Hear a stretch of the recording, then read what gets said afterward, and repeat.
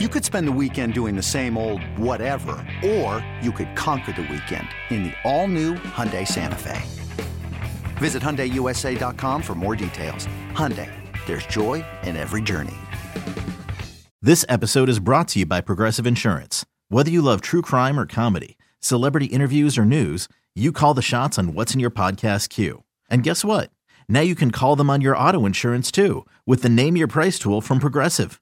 It works just the way it sounds. You tell Progressive how much you want to pay for car insurance, and they'll show you coverage options that fit your budget. Get your quote today at Progressive.com to join the over 28 million drivers who trust Progressive. Progressive Casualty Insurance Company and Affiliates. Price and coverage match limited by state law. When you need mealtime inspiration, it's worth shopping Kroger, where you'll find over 30,000 mouth-watering choices that excite your inner foodie. And no matter what tasty choice you make, you'll enjoy our everyday low prices, plus extra ways to save, like digital coupons worth over $600 each week. You can also save up to $1 off per gallon at the pump with fuel points. More savings and more inspiring flavors make shopping Kroger worth it every time. Kroger, fresh for everyone. Fuel restrictions apply. The winds of change are blowing through Raider Nation, and Silver and Black Today keeps you up to date with the latest news and views about your Las Vegas Raiders. Touchdown, Las Vegas! With insight, opinions, and interviews, we're on the cutting edge of what's happening now.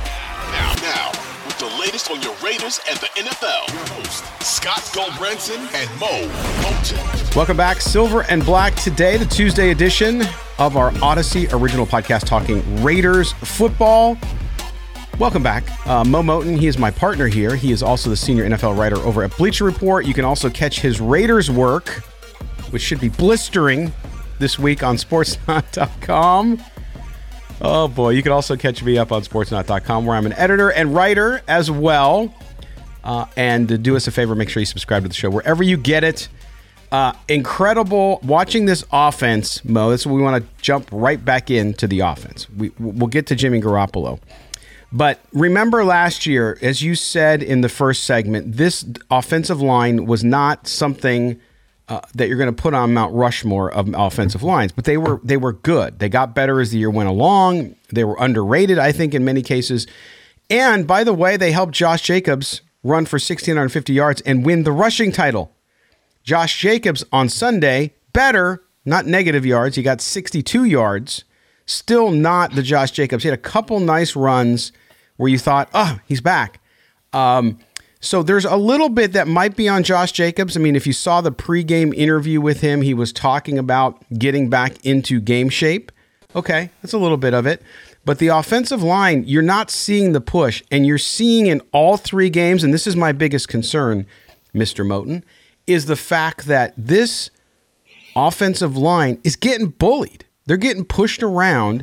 You saw against the Steelers, and you're going, well, they faced a good defense in the Steelers. Yes, they did, but there are good defenses all over the NFL, and you're going to face them. You have to perform against them. Colton Miller, penalties. You had, of course, Jermaine Illuminor got beat. TJ Watt, yes, he's one of the best in the league, but man, they just have regressed so much. And when you're getting beat up on the offensive line, and we'll talk about Garoppolo in a second, but when you're getting beat up, it's hard to do much of anything. It is hard to do much of anything when you're getting hit. Jimmy Garoppolo he limped off the field before halftime. If you remember, he got twisted like a pretzel once. I will say that the offensive line had a bad day.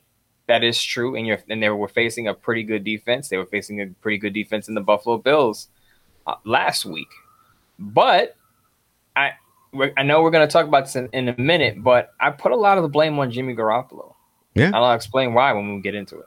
Well, no, let's go ahead. Go ahead, we'll jump right into it. Jimmy Garoppolo, one of the interceptions, and I played this on my Bleacher Report live. He had plenty of time to throw the ball. The second interception, when he throws off of his back foot, there's no pressure around him. That wasn't a result of the offensive line breaking down and TJ Watt and Alex Highsmith getting after him. He had plenty of room in the pocket. It was a clean pocket, and he just threw it off his back foot, threw it up for grabs, and Patrick Peterson picks it off. That, as I said, is a Jimmy gimme.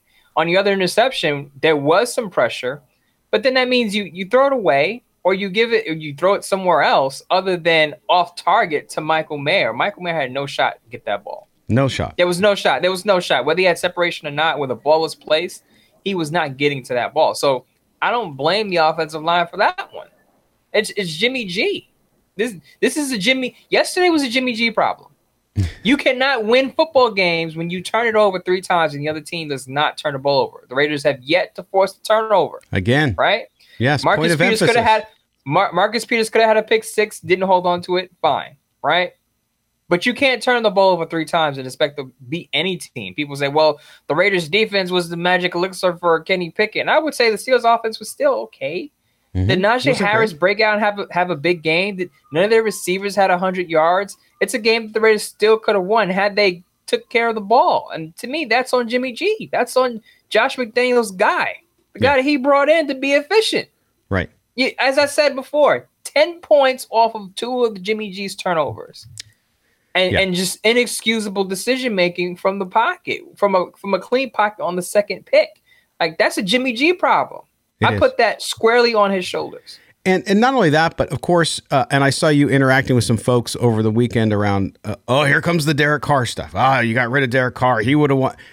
Doesn't matter. Your quarterback's your quarterback. He performed extremely poorly against this Pittsburgh team on Sunday night. And so now you have to deal with what you have. And the fact that Jimmy Garoppolo was performing so poorly, of course, he got hurt, like you said. And then I saw after the game something about concussion protocol. I'm like, where? Yeah. When? Because he played the rest of the game. I don't understand what's going on there. And I'm not saying anybody's making excuses per se. It just seemed odd that suddenly he's got a concussion, but he just played the game, right? So I don't know what's going on. And of course, Brian Hoyer was warming up, and we were doing our live stream with Corey, and he's like, Brian Hoyer, what? So anyway, I think we talked about it on Sunday night. At what point, what week, Mo, do you get to? We talked about in the first segment about Josh McDaniels' future as the coach, but now you start looking at the court. You got a lot of money in the Jimmy Garoppolo.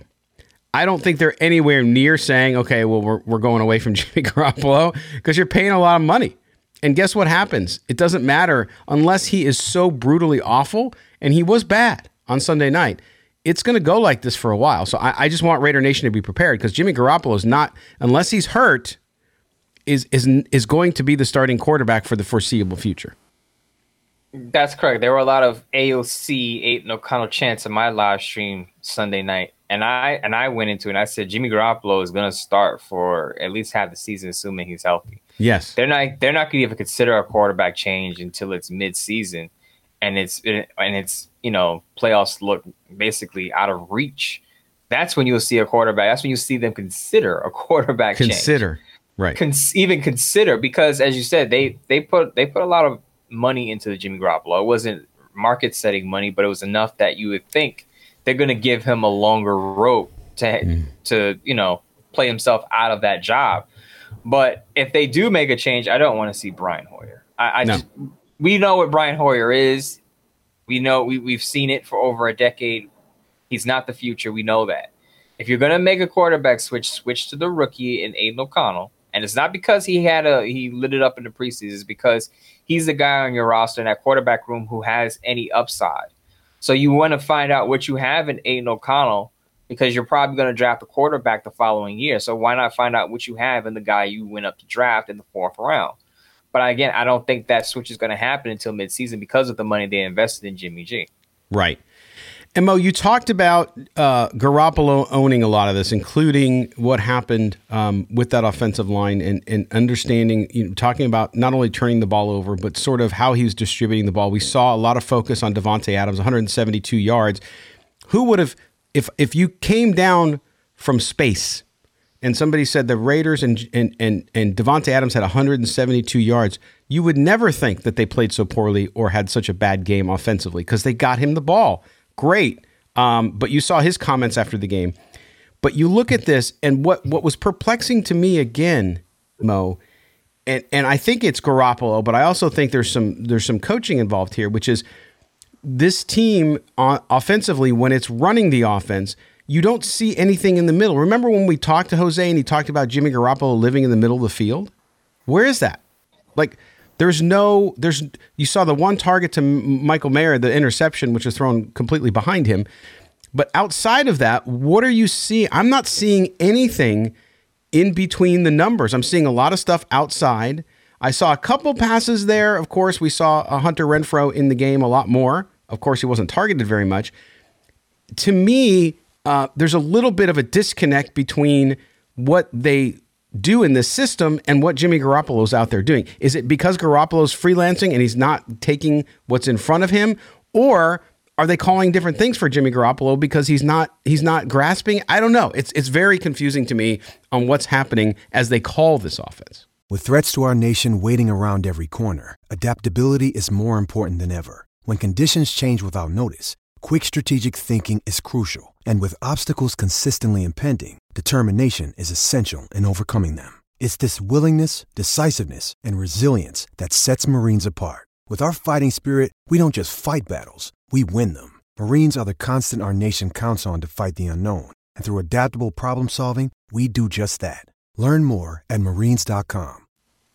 Well, you got to remember the best wide receiver in Davante Adams lines up mostly on the outside. Right. So a lot of targets are going to go outside. But, you're correct. The Raiders are, Josh McDaniels isn't calling plays that suit Jimmy Garoppolo's strong suit. I've watched a lot of 49er games because they're on national TV a lot. He loves the middle of the field. We talked about that during the offseason. Tight ends and slot receivers are his thing in the middle of the field. But Hunter Renfrow still only 2 targets that last game. Michael Mayer, other than that 2-point conversion, was a ghost. Austin Hooper, he's on a milk carton right now. Josh McDaniels just hasn't designed a game plan that suits what Jimmy G does best. And those short to intermediate throws in the middle of the field are what he does. And I understand you got Davante Adams on the outside. You got to give him plenty of targets. But you're not going to win a game on Davante Adams having close to 200 yards. You saw that last night. I think defenses are willing to let Davante Adams go off, but they're not going to let any other receivers, maybe Jacoby Myers will have his catches, but they're not going to, as long as opponents stifle the Raiders' run game and don't allow those secondary tertiary receivers go off, they can allow Davante Adams to go off for 150 yards because the offense then, as I said, becomes predictable. And over time, Davante Adams is going to get his numbers, but over time, it's not a sustainable offense to rely on basically one player and a few select plays from Jacoby Myers here and there. It's just not enough. You have to get your other weapons involved, and they have to use the middle of the field because teams are able to scheme a lot easier for the Raiders offense, and this is why you're not seeing them score a lot of points. Again, they haven't scored more than 18 points in a football game yet. And I said this on the live stream. I said this on this show. I've tweeted this on X. Until the Raiders get the run game going, they're not going to score many points. I know Josh Jacobs had a couple of good runs, but at that point, the Steelers had backed off. They were playing the nickel defense. They were playing nickel. The Steelers at that time, they were allowing all the underneath stuff. They were allowing all the runs at that point. When the Steelers had their regular defense on the field and they were playing, how they play normally, the Raiders couldn't get anything going on the ground. It wasn't until late in the game, and we'll get to the decision again. But to me, the Raiders had some momentum at the end of the game, and then Josh McDaniels just kind of pissed it away, kicking that field goal. And not only that, but you look at the Raiders again, to your point about 18 points because of the 2-point conversion. Again, they score early, 7 minutes in the first quarter. Of course, the big 32-yard pass to Davante Adams for the touchdown, and then nothing until 5 minutes left in the game when they scored the touchdown from Garoppolo to Adams again and the 2-point conversion. So you had the second and third quarter going into the half, coming out of the half, nothing. And that's difficult too. Now, the game was within reach because the Steelers' offense just isn't very good. Remember, Kenny Pickett, to start the game, went 1 for 5. His one pass was a 72-yard touchdown, the one he completed. So there's a lot of stuff. There's a lot of blame to go around here for sure, Mo, as we look at this and we look at the offense. But to me, I was talking a lot about it last week. I'm not trying to pat myself on the back, but everybody came out of the Bills loss blaming the defense with good reason. Defense has issues, but it's complementary football. Your offense can't stay on the field. Your offense can't score points with a defense that's rebuilding. The defense has problems, so you have to score. That's why the team was built the way it was. That's why they went out and got a veteran quarterback, and they're just not getting it done. So to me, that is a huge concern for this team moving forward. What they're going to do with Jimmy Garoppolo, nothing. So I know you're angry out there, Raider Nation, but it's not going to change for a while. As Mo said, if they get to midseason and they have 2 wins and mathematically they're done, then okay, you might start to see a little Aiden O'Connell peppered in there. But even then, I'm not so sure.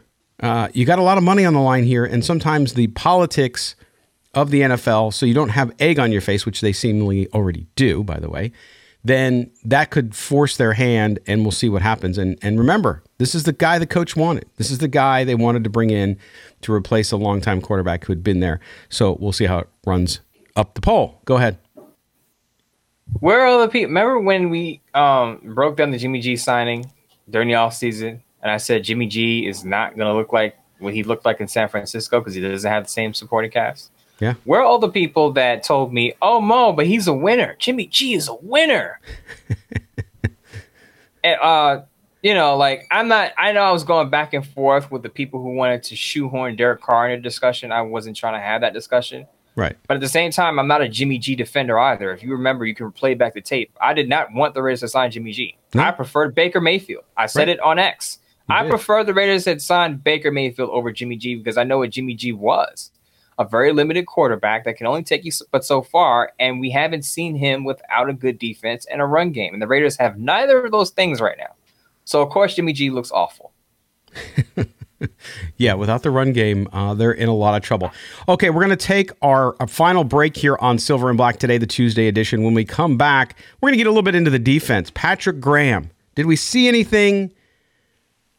We'll answer that question when we come back. This is Silver and Black today, an Odyssey Original Podcast. Don't go anywhere.